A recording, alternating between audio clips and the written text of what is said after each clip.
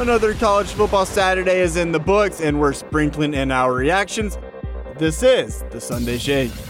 It is not the Sunday Shake this week, 2 weeks in a row. It is the Monday Shake with a U. Luke Nadkarni, Alex Thompson here with you to recap the college football weekend that was, and really, Monday is included in that today's date, Halloween, October 31st.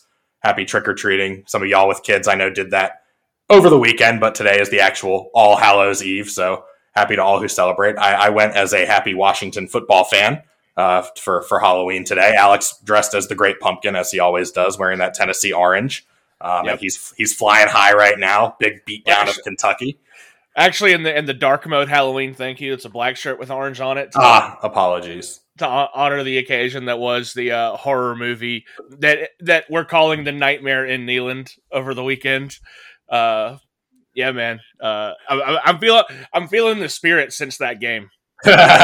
Anyway, happy Halloween to all those who celebrate. It's my girlfriend's favorite holiday. She went to work dressed as Ted Lasso today, so that was pretty cool. And we're topping it off. Monday Night Football tonight is the black and orange Bengals versus the brown and orange Cleveland Browns. So I feel like ESPN did that on purpose. Maybe. I mean, could be a scary game. I hope it's at least good, man. Yeah, we're looking forward to that. That'll kick off as of this recording. That kicks off a little over 3 hours from now. We're coming on a Monday afternoon. Washington beating the Colts yesterday. But the first thing we'll tackle here on the Monday Shake, as the dust has settled from another college football weekend, is off the field and on-field performance, of course, having a big part in this. But Auburn, earlier this afternoon, parting ways, I should say, really just firing head coach Bryan Harsin. It kind of annoys me when the media does the whole, they mutually parted ways, yada, yada, yada, legalese. They fired Bryan Harsin. He was never a good fit. And I actually just saw an Auburn fan who's a friend of mine earlier today, just after this news broke. And that person was just over the moon. He was calling for Harsin's head during the Georgia game. And I was I texted him when the news came down. I was like, hey, you finally got your wish. It felt kind of like the Joe Moorhead hire at Arkansas to me. It was just, square peg, round hole, just kind of trying to force a hot name into a place that just didn't match. I felt like Auburn wanted the success of Boise State, but didn't want to have to wait for Bryan Harsin to do it. And, just among other things, the entire athletic department there has been horrible. Obviously, this came almost simultaneously with the finalization of the Mississippi State athletic director taking the Auburn athletic director job, which was pretty much what everyone had said all along was not the log jam. It was just kind of we're not firing Harsin until we have a new athletic director. So they hired a new athletic director. Hours later, Bryan Harsin is fired. Yeah, and it makes you wonder, is Auburn going to go after a big name? Because Mike Leach was certainly a big name, and that's who Mississippi State landed a few years ago. A name I've heard, and I don't know how realistic this is, but I know a name I've heard that Auburn fans want is none other than Coach Prime himself, Deion Sanders, who I think reportedly said he would, quote-unquote, listen if he was given an offer. Yeah, I mean, he said, and I think it's good coach speak. He said, I would be dumb not to hear him out. It's a relationships business, and he can sit on that side of it and say this is a relationship that I'm just not looking to tear down. Kind of from the area in the Southeast, I'm honoring the call. I don't know if he would take the Auburn job. That would be a really, really, really quick jump to a extremely difficult place to win very fast. And maybe Prime's coaching career couldn't be torpedoed that fast, but it would certainly put a question mark on his resume going forward. The name that I've heard, and I think that maybe is a little bit more realistic, is Lane Kiffin. I think that's a good spot. I think he's really tired of Ole Miss. The NIL allowance at Auburn is going to be much higher. They've said that they're committing, $13 million a year to the NIL, budget, so to speak, and just not something that Ole Miss has contributed to. He has asked on numerous occasions for the fans to stop tailgating and go to the games. So kind of seems like Lane Kiffin's a little bit tired of that place. Auburn needs a guy like that. I think he would work wonders at Auburn. They kind of like Tennessee, where even if they suck, they're still pulling in top 20 classes just because that's what they do there. All they need is a coach to unlock the potential. Hold on, time out. Walk that back 1 second. Did you just say that he asked Ole Miss fans to stop tailgating? While the game's going on, yes. Oh, well, still though. I mean, still, like that's like trying to get Sneakers O'Toole to take his sneakers off. I mean, that's what they live for down there. I mean, that's fine. There's might have to live with it with another coach. Yeah. I mean, I think it'd be cool if Lane Kiffin just continues his tour of the SEC. I'd be interested to see what kind of success he has at Auburn. But I think the bigger factor here in who gets this job is, like you alluded to with Lane Kiffin, who's ready to take a jump? Who's ready to move somewhere else? I think Auburn kind of has the football pedigree, and they have those SEC donors that can pretty much get them whatever, get the money for whatever coach they want. It's just who's ready to take that job, who wants it, and I don't. That's a rhetorical question. I don't have the answer to that question. I have one more answer to the question, and it's Hugh Freeze. Guy is doing what everyone thought he was going to do at Liberty. Even from the hospital bed, he was still doing it.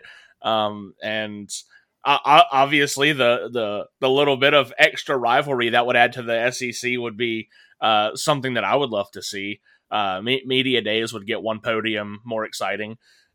So I would love to see Coach Freeze maybe get a shot back there. Yeah, although he did just sign that long extension with Liberty, I think through 2030 maybe, but contracts they're not worth the paper they're printed on. They're paying Bryan Harsin like almost $20 million to go away. I think if they want Hugh Freeze, money's not going to be an issue here. Yeah, the other piece of news before we get to game recaps and game reactions, Roquan Smith, real quick, just being traded from the Bears to the Ravens. We're not going to spend as much time on this as we did Harsin, but that news also did drop today. So just the Bears getting a 2nd-round pick and a 5th-round pick, and according to a friend of mine, Kyle Schasberger, who is the resident Bears fan at our office, he was over the moon about this because now the Bears have 13 draft picks in 2023 and the most cap space as it stands right now. So world of possibilities in the offseason now for the Bears and for the Ravens. I mean, they're getting a really quality linebacker going from a bad team to a playoff contending team. This is kind of like a win for everybody as I understand it. Yeah, a little bit of maybe a slingshot move for Chicago. I think they realized that Roquan is not an immediate need on the team, and they can use that to get a younger defensive player and start building a younger roster around Justin Fields. Top tackler in the NFL, Roquan Smith. I mean, just a really, really great player. This is one that I was interested to see because it's been rumored that the Jags are shopping Josh Allen, who's a very similar type of production player, a little bit more pass rush than Roquan. Roquan is a little bit more of, a two-headed monster. He can rush the passer and also stop the run. Josh Allen a little bit more just a master of the pass rush. But I was interested to see the return, and they got a 2nd and a 3rd-round pick, I believe, if I read that right. 2nd and 5th. 5th, okay. So really what you're looking at is a 2nd-round pick. You don't see 2nd-round picks thrown around all that much anymore these days. Those are very valuable to teams. I mean, that's where a lot of Roquan Smiths are drafted, are in that 2nd round. So a good value for the Bears to get, and we'll see if it helps the Ravens. I don't think their defense has been particularly an issue, but they're making sure that it's not an issue. Yeah, I think Patrick Queen has left a little bit to be desired this year. I haven't really watched the Ravens play, but just from what I gather on social media, they're a little bit disappointed in his output this year. But this just kind of solidifies what we knew about the Bears. They're not focusing on this season. Their focus from the very beginning of 2022 has been 2023 and beyond. So this just kind of continues that with the Bears. But you're following the Monday Shake, normally the Sunday Shake, brought to you by The Right Hash. If you're listening for the first time, this is our college football weekend reaction show, but we had to get a couple of reactions to news pieces that drop here on a Monday. And we're also kind of clearing the stage a little bit because there's a big football game this weekend, and we're going to talk about that a lot on our show later this week, which we're recording on Wednesday night. But now to the football from this past weekend. Tennessee stomped Kentucky. Dark mode. That was a nice big party in Knoxville. Georgia taking care of business against Florida. It looked a little bit shaky there in that second half. Georgia turned the ball over twice in a row, and Florida both times converted that into points, turning a 28-3 game, which is a very, very bad score in the state of Georgia, to a 28-20 game. But then, then Georgia's offense kind of turned things back around, woke up, stopped turning the ball over, and that 20th point was the last one Florida scored, as it was 42-20 the final. I just wish I could get rid of one of those two middle twos, but such is life. Would have been a good shutout game. Yeah, no doubt about it. But this just kind of sets up the Georgia-Tennessee clash. If you're listening to this on Tuesday morning, which you might be, the CFP rankings are going to come out later today. So keep an eye out for that. But the SEC, Ole Miss bouncing back. They had a tougher game than I thought they would have against Texas A&M. I remember on our show last week, I was like, Ole Miss is going to win this game big, and it only was a 3-point margin. Yeah, just a real clash of strengths. Texas A&M strength being their defense, specifically their front seven, even more specifically their front four.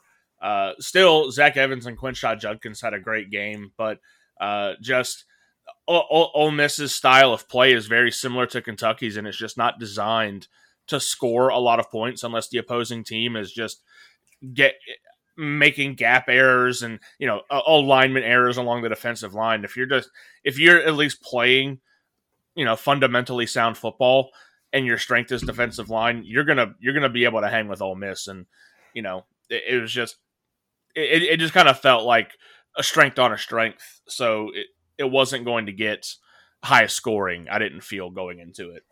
Yeah, I guess we don't really consider 31-28 quote unquote high scoring. Like, that's average scoring. Yeah. But Ole Miss gets the bye week going into the Bama game on November 12th. That's been set for 3:30 on CBS.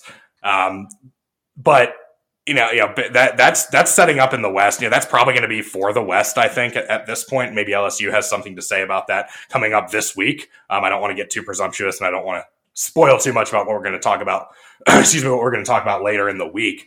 But just this was not as much of an eventful Saturday in terms of storylines that were going to influence what goes on in November. This was kind of setting the scene, kind of calm before the storm, and everybody really took care of business, with the exception of one team that I'll mention later in a different conference. But at least in the SEC, things kind of went the way that they were supposed to go, I think.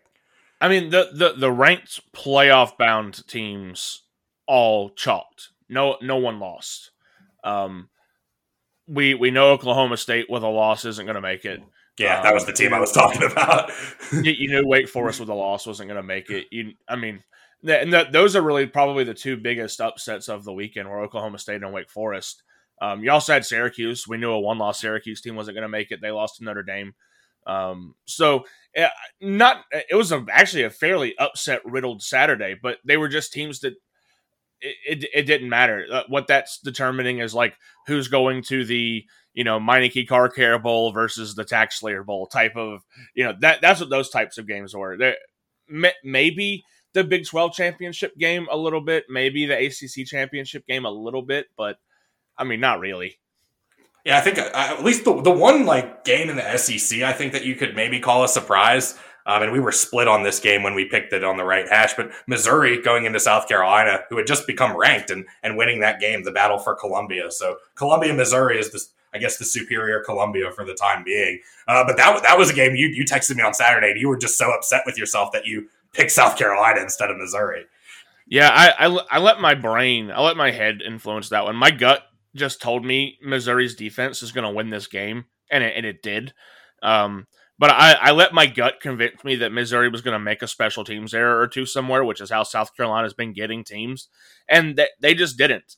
And I think I've said it almost every time we talk about South Carolina. If you don't make special teams errors, they cannot beat you. They cannot score with you. Their offensive coordinator is fucking retarded. It is that their defense is fine. Their special teams is one of the best in the nation that just nobody's paying attention to, even though it's legit Beamer ball. I was just so upset because my gut told me to take Missouri, and I ignored it. Yeah, Missouri outgaining South Carolina by 164 yards. And winning the turnover battle 2-0. Missouri didn't give the ball up at all. That to me is just the two like most elementary things. Like if you outgain your opponent and don't turn the ball over, you're gonna win 98% of the time. Missouri 24 first downs to 14 for South Carolina. Just really like, and 8 of 16 on third down efficiency. Like if you can't get your defense off the field, like in a game where you're not scoring points with South Carolina wasn't. I mean, that's just a recipe for disaster. Yeah, it's kind of what I was saying. Like South Carolina can't win any other way if they're not getting special teams scores or, special teams putting them in their own red zone. They flat out cannot win football games unless they're doing that. And that's what they've been doing the last 3 or 4 weeks. But Missouri's defense is fantastic. Georgia saw it up close. Florida saw it up close.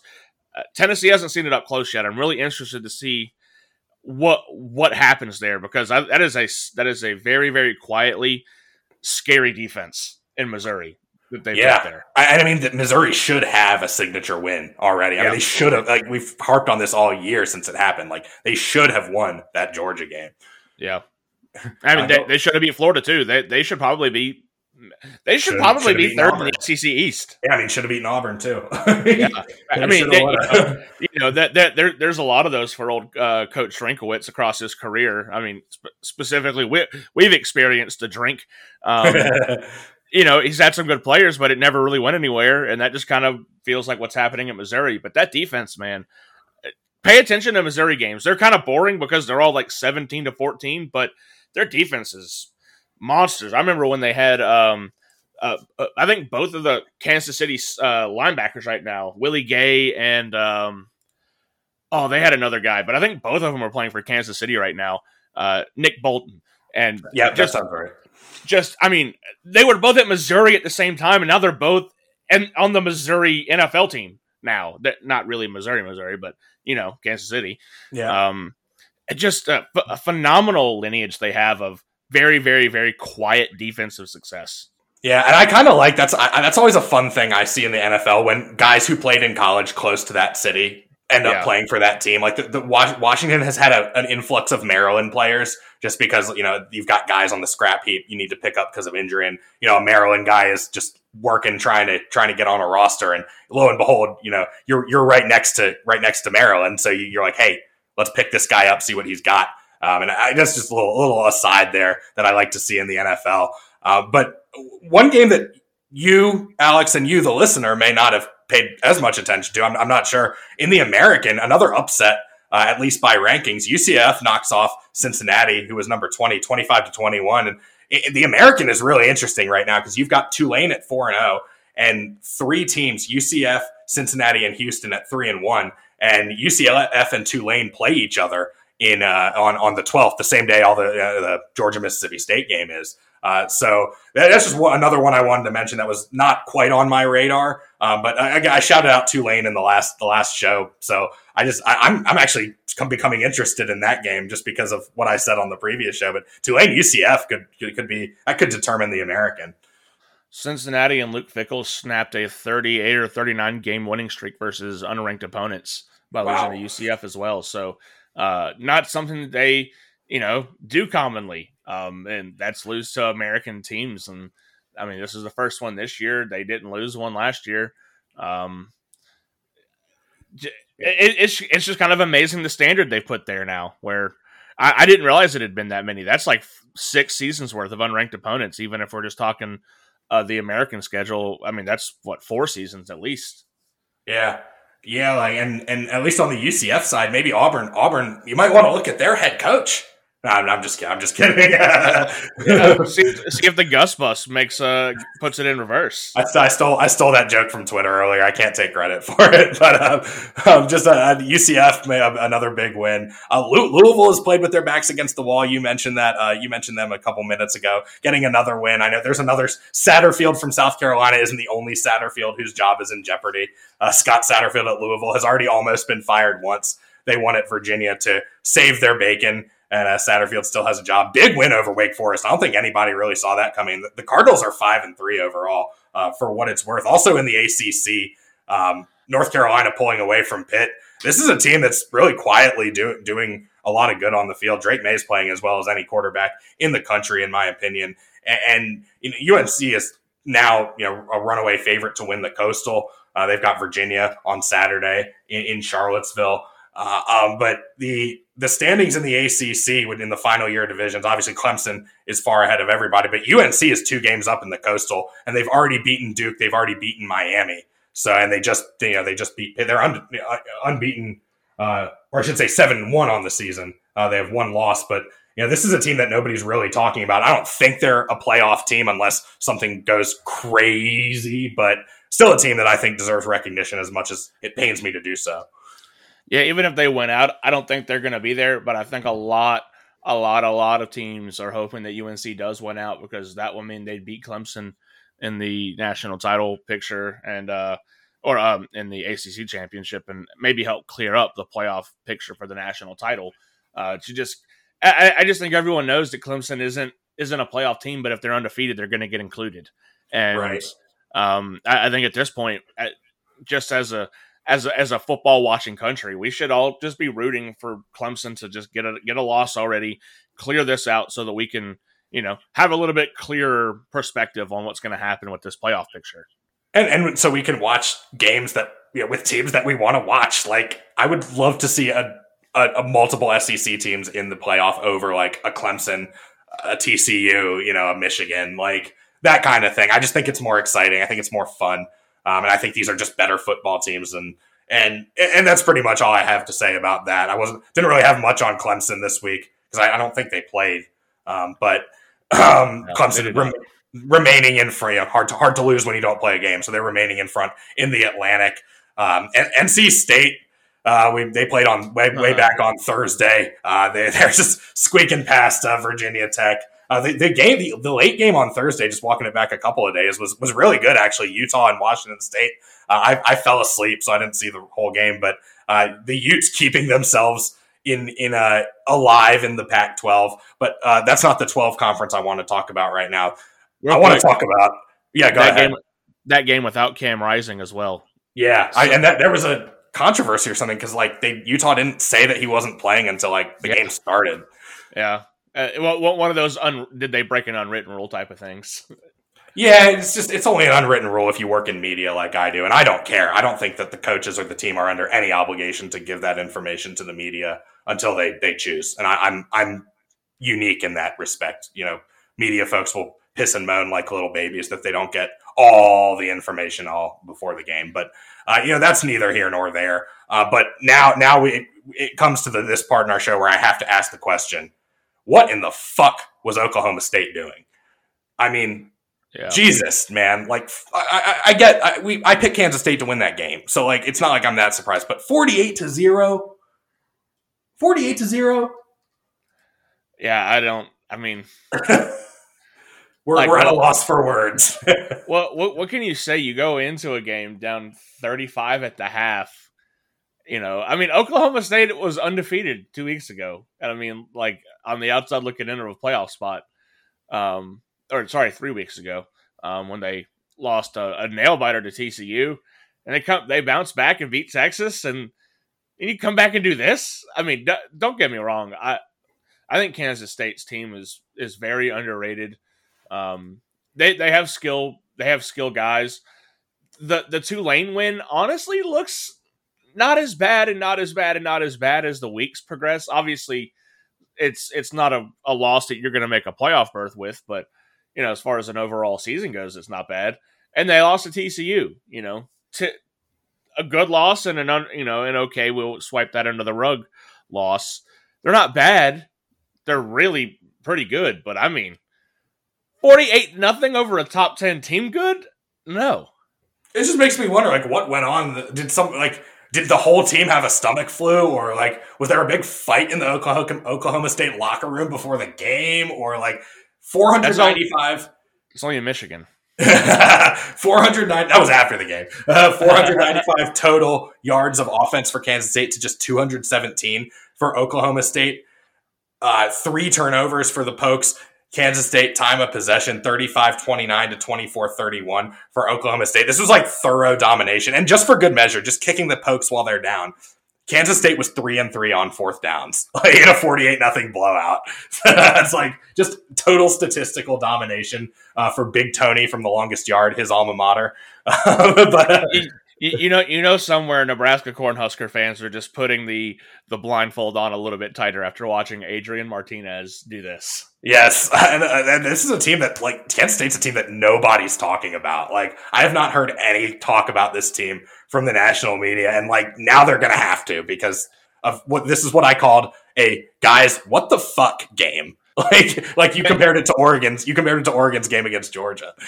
Yeah, I mean that they rustled Missouri's feathers early too. They put 40 on Missouri earlier this year, which I think that's the most anyone's put on Missouri this year. I'm checking real quick, but more than Georgia put on them.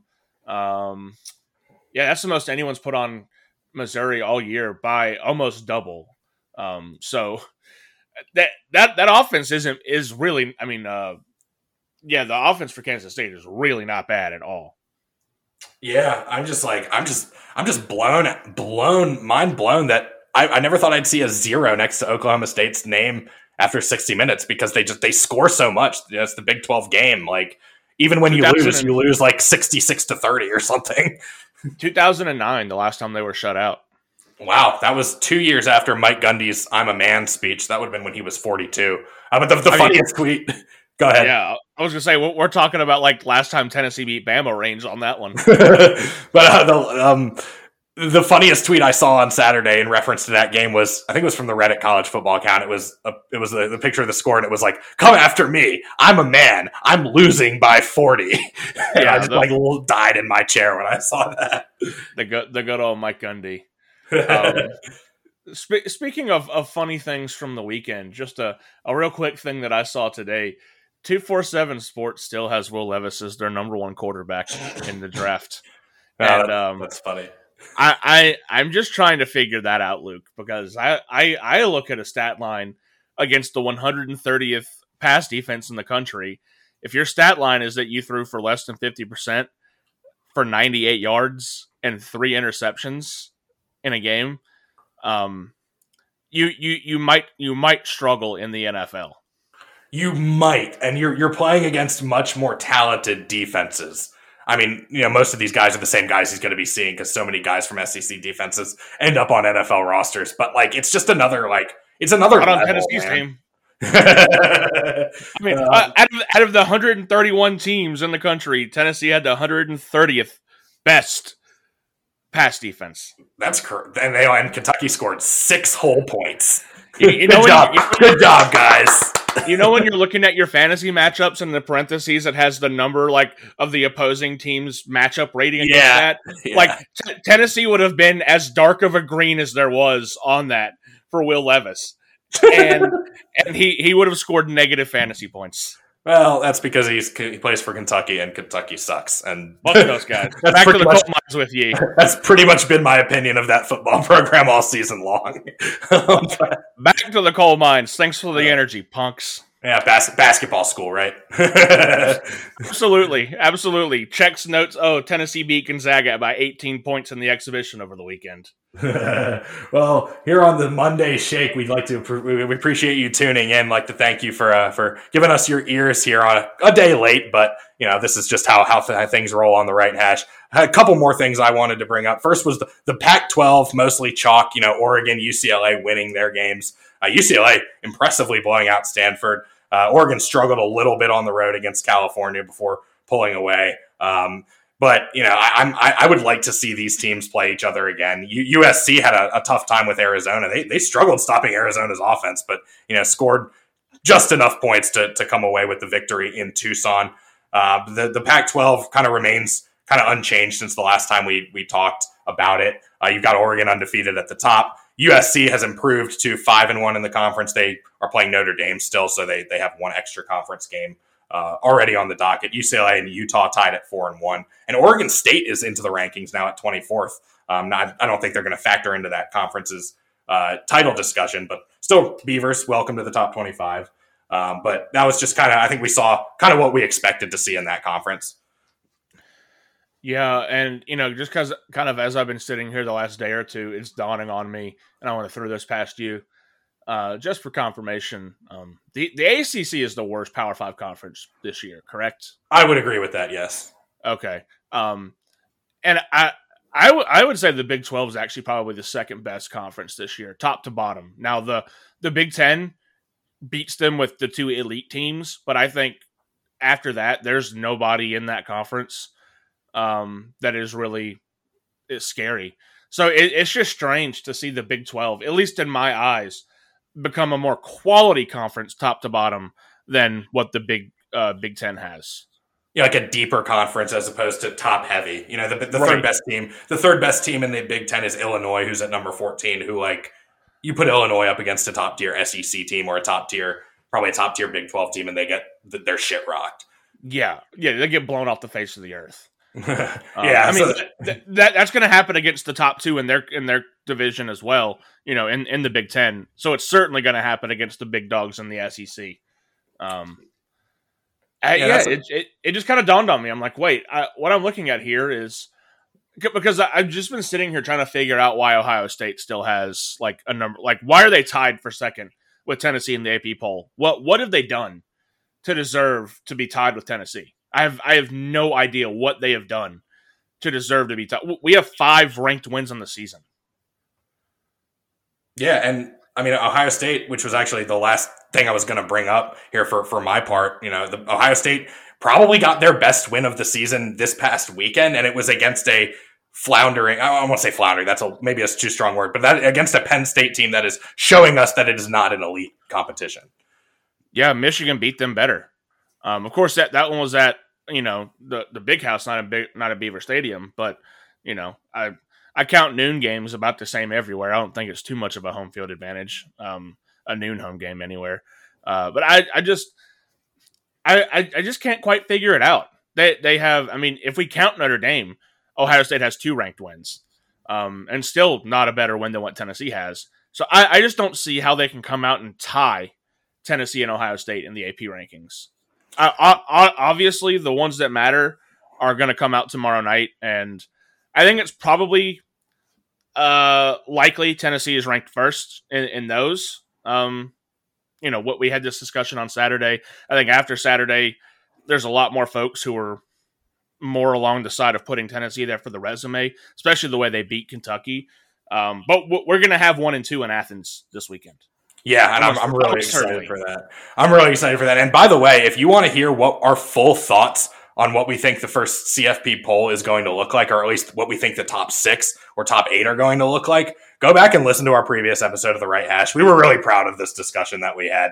We kind of did a little bit of extra planning and kind of went some extra time on it. And now we're really excited to see how our predictions compare to the committees. And if you guys want to check those out, go back on our Twitter profile or our Spotify, Anchor, wherever you listen to The Right Hash, and give that episode a listen. It's in the first quarter, so you don't need to wade through a bunch of NFL talk to get it. We do it right at the top, and we were proud of that discussion. So glad that is kind of live and on the air. But I'm just really looking forward to seeing the rankings come out. Like it's almost like the night before a vacation, and you're like, I just want one more sleep, and then this treasure trove of information will be in my hands. Yeah, man, it's nice to be like involved in this, like have a stake in it, not just me, not just me tuning in to watch Kirk Herbstreit talk about Ohio State for 60 minutes, which I'm sure that's what's going to happen anyway. But at least I'll be able to look at Tennessee's logo on the screen during it. Yeah, and in the spirit of that, you know, if you are a listener and you think we are idiots, and then the rankings come out and it turns out they look nothing like what we predicted, give us some crap on social media. We like the interaction. We love to discuss sports with our followers. So if you think we are the dumbest 2 people on the face of the earth, let us know, man. We appreciate that. Hold on. There's no way we can be the dumbest people on the face of the earth unless Pittsburgh, Baylor, and Texas A&M are all. Yes. There's no way we could be the dumbest people on earth if those 3 teams don't pop up there. Battle of the Brazos in the semis, baby. Let's do it. We are at very worst number 2 and number 3 dumbest people in sports. But yes, I do agree with your overall point. And this is the last thing I'm going to say about this football game before our actual episode of The Right Hash coming up later this week, it will be, I think, 1 and 2, one way or the other, between the hedges on Saturday at 3:30. There's no ties in the one on Tuesday. Ohio State. I love it. And of course, got to shout out Michigan too for getting the win over their rival, keeping themselves in the playoff discussion for one more week. I would like to see them not be in the playoff given their showing last year, but they're going to be in the discussion. I'm going to be honest. I think they can beat Ohio State. I also think they can beat Ohio State. I was not impressed. I mean, Ohio State won by 13 points, and that was largely due to one defensive player going God mode for the last 10 minutes of that game with a pick six and like a forced fumble and a couple of sacks. He won Walter Camp Player of the Week. He fucking deserved it more than anyone I've ever seen. But if that guy was sick or something, Ohio State would have lost to Penn State.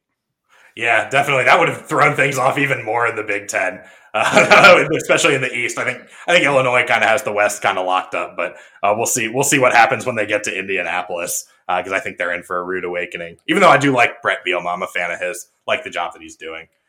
Yeah, he's. I've always loved his like Beavis and Butthead style face. Yeah, me too. Well, that's about everything we've got. Unless you have something else here for the last little bit of the show. That's everything I've got for this episode of the Munday Shake.